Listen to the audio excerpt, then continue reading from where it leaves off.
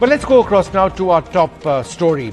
The Supreme Court verdict on electoral bonds, ruling that electoral bonds are unconstitutional and that there must be freedom of information on who procured these bonds, is huge ahead of the elections. It does clean up the democratic process in the country. It gives voters a chance at really knowing where the big money goes. Joining us to now look at the significance of this verdict, Dr. Abhishek Manu Singhvi, the senior Congress leader. He's also a jurist and he's been an MP on several occasions. Thanks, sir, very much for being with us. I'm just going to go through a couple of important quotes of what the Supreme Court said, get your reaction. Firstly, they said, democracy does not begin and end with elections. Democracy sustains because the elected are responsive to the electors who hold them accountable for their actions and inactions. How did a lack of transparency prevent, or how did a lack of transparency not allow people to hold political leaders accountable? Thank you, Vishnu. Let me say, that old saying in English, too little, too late. That fortunately does not apply to the Supreme Court judgment. Yes. It's a very adequate, welcome, desirable judgment. But the too late part does apply. The people who conceived of this scheme know that it was conceived with ulterior motives. They know that it was born in deceit. They know that it was reared and bred in duplicity.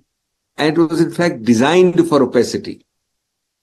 The fact of the matter is that they've enjoyed it for 4 years, whereas when it was born, it should have been stillborn. And I think there I would slightly fault the Supreme Court. The bench which passed the interim order should have taken it up then and there or shortly thereafter and then dealt with it at that time. That's 4 long years ago.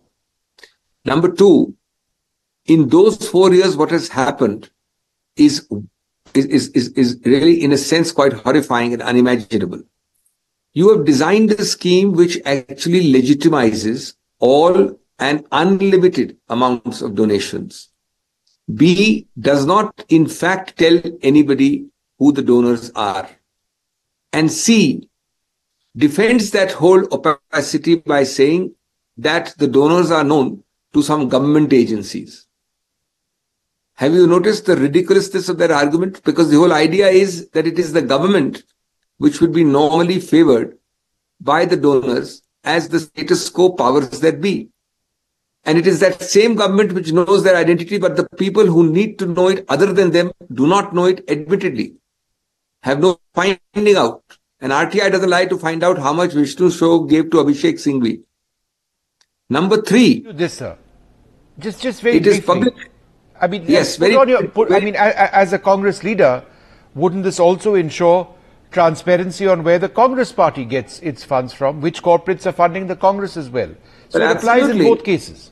Of course, what is sauce for the goose is sauce for the gander. I can never argue that what applies to you should not apply to me, but then who's arguing that? The people who defended this, including the amazing argument recorded in the court, that the people don't have a right to know. The citizens have no right to know generally. That's an argument written in court. Now, the reason I'll tell you this is important, Vishnu. It is published official records which shows that if you take the donations to all political parties put together, national and religious, other than the ruling BJP, the amount the BJP receives from electoral bonds alone is many times more than all put together. And of course, that is separate from the non-electoral bonds where the figure is even more staggering. So what does it mean? It means that the heart of democracy, which is level playing field, which is an equal level playing field, and the heart of democracy, therefore of level playing field, is a part of the basic structure. It is being violated. How can we afford to fight elections against a mega mammoth who is so well funded that he can use all these things for anything they like? No, but sir, that's it. Since this is about transparency, Dr. Singhvi, since this is about transparency and the right to know, why doesn't the Congress party voluntarily name the corporates and others, right, who have funded the Congress party in the recent past through electoral bonds? There is no problem in it. But then why not? Why wait for a Supreme Court judgment? No. The answer is that, first of all, it's a very strange question to ask of a person, and not a question to ask for the last 7, 8 years of people who created the electoral bond, defended it, and did not want disclosure of any kind. No, I'll ask them that question. I'm asking you as a Congress leader, since you are championing transparency, why wait for whatever the deadline is when the Election Commission reveals, what the names are? Why hasn't the Congress party done this in the past? Obviously, they have to wait. They created a scheme. The scheme gave 1 rupee to me under that scheme and gave 9 rupees to them. That was the ratio. Now, when the 1 rupee came, all the parties who got the 1 rupee kept it.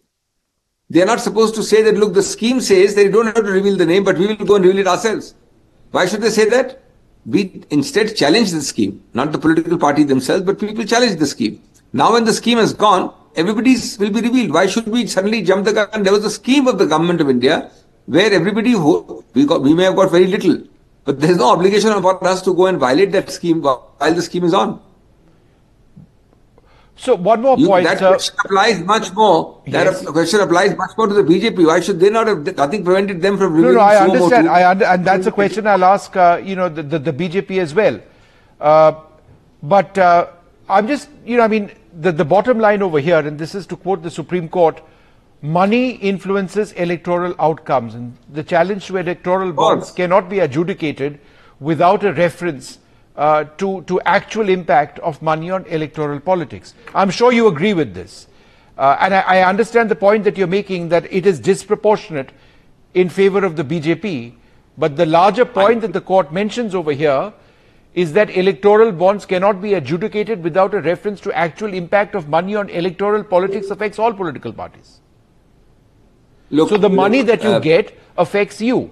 If it's less money, you can work less with that, but it impacts you as well. No, Vishnu. Let us be clear. Politics is getting more and more generally over the years moneyed. Yes. The amount you spend in an assembly election or a parliamentary election now has no nexus, no comparison to what you spent in the 50s. Second, the point is not that. That is a larger issue of cleansing up the money aspect of politics. The real issue, core issue here is that if you make funding opaque in this category, and if the published figure shows that the funding is a ratio of 50 to 1, yes, both of them taken together is a direct negation of democracy. Okay. Ultimately, you are all being sermonizers and being in an ivory tower to think that money doesn't affect politics, or a ratio of 50 to 1 or 100 to 1. No, I get the point. I get the point on ratio. Therefore, this is on it being disproportionate. I understand that and take that. Part of the matter is disproportion. Sure. No, disproportion through a vehicle designed to be opaque.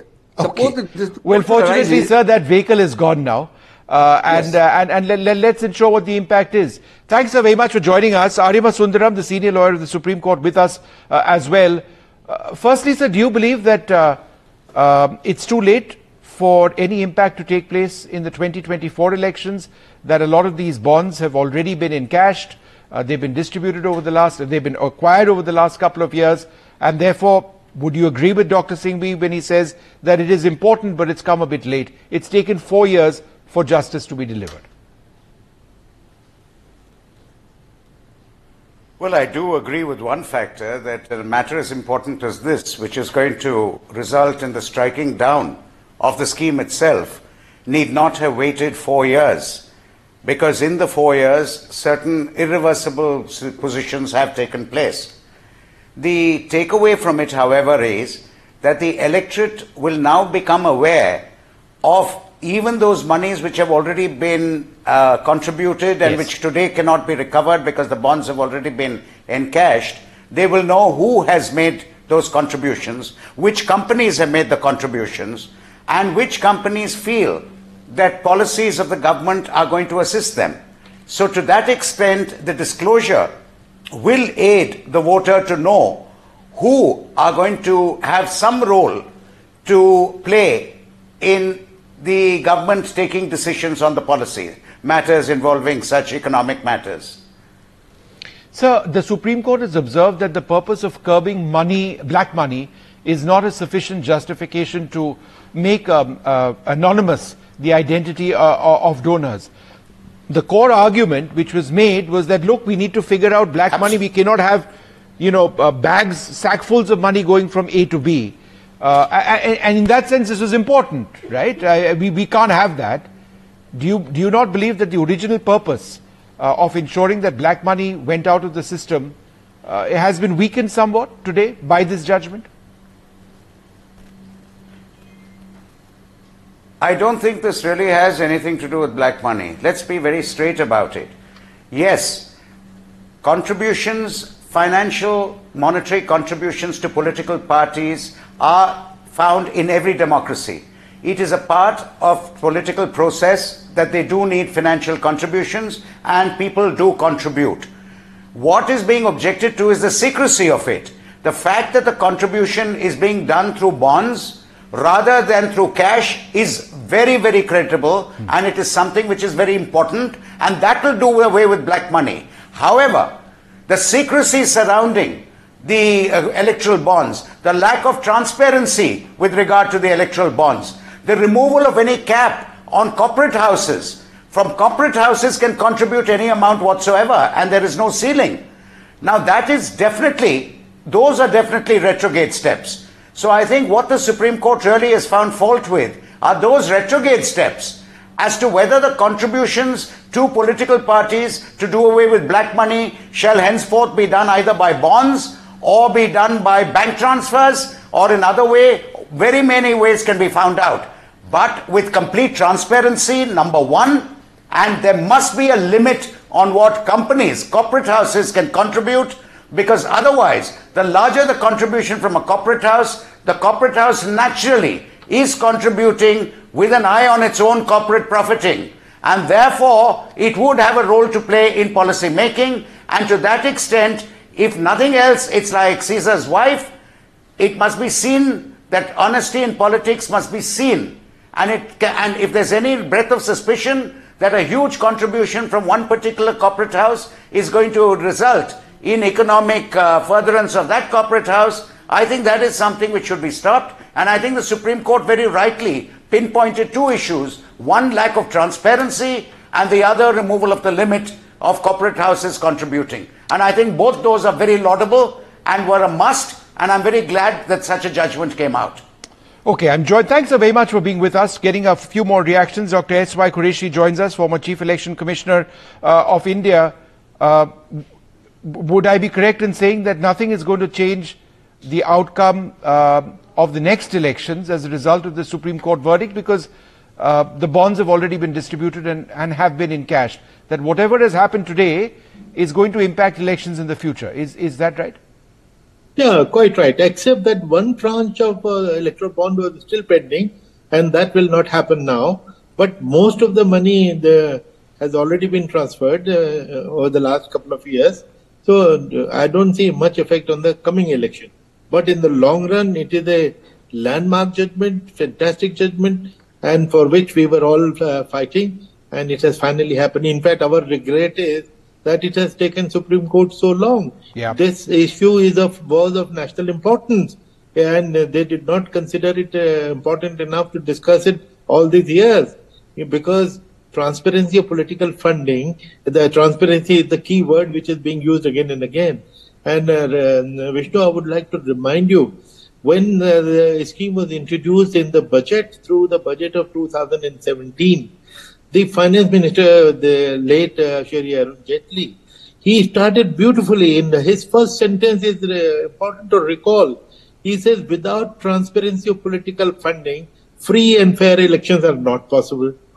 That was music to our ears. His second sentence was equally good, that for the last 70 years we have failed to achieve that transparency. So the transparency was his main concern. So we were expecting his third sentence to be that now I'm going to introduce transparency. Unfortunately, what he did was just opposite of all that, because whatever transparency which existed then was taken away. And what was the transparency then? Every donation of more than 20,000 rupees, just 20,000, was reported to the Election Commission, certified by the Election Commission, on which basis income tax exemption will be given. Now 20 crore, 22,000 crores, anything is a secret. Is that transparency in the name of which the scheme was introduced? Sure. So what is the... Yeah. But sir, let me ask you one more quick question. Do you believe this is not necessarily going to stop, and it's nor is it designed to stop the funding of political parties by corporate houses? Do you, however, believe that there needs to be a cap on the amount of funding? Yes, yeah, good point. Now, sir, do you believe that there needs to be a proportion in distribution? Yes, yeah, correct. You know, there are 2-3 things here. Number one, the Supreme Court itself said that if you wanted transparency, you could have insisted on check payments only, online payments only. Why this? So there were alternatives. In fact, the main argument of the government in favor of electoral bond was that earlier cash donations were happening a lot. In fact, one estimate of ADR was that 70,000 of all the donations are coming in cash. Even Election Commission was protesting about it. We were concerned about it. But we wanted it replaced with transparency, but not this kind. Now, and in any case, since the electoral bond did away with the cash transactions, so that was an improvement. I have written many times, I've said many times that there was a 30-second solution. Okay, continue with the bonds, but just disclose who has given how much money to whom. That is all that we wanted, which was a 30-second decision for the government. And if they had taken that, it would not have come to this stage. All right. Well, Dr. Qureshi, it is landmark. There are no two ways about that. It's going to change the future of our democracy, certainly in terms of transparency, which is what democracies are meant to be.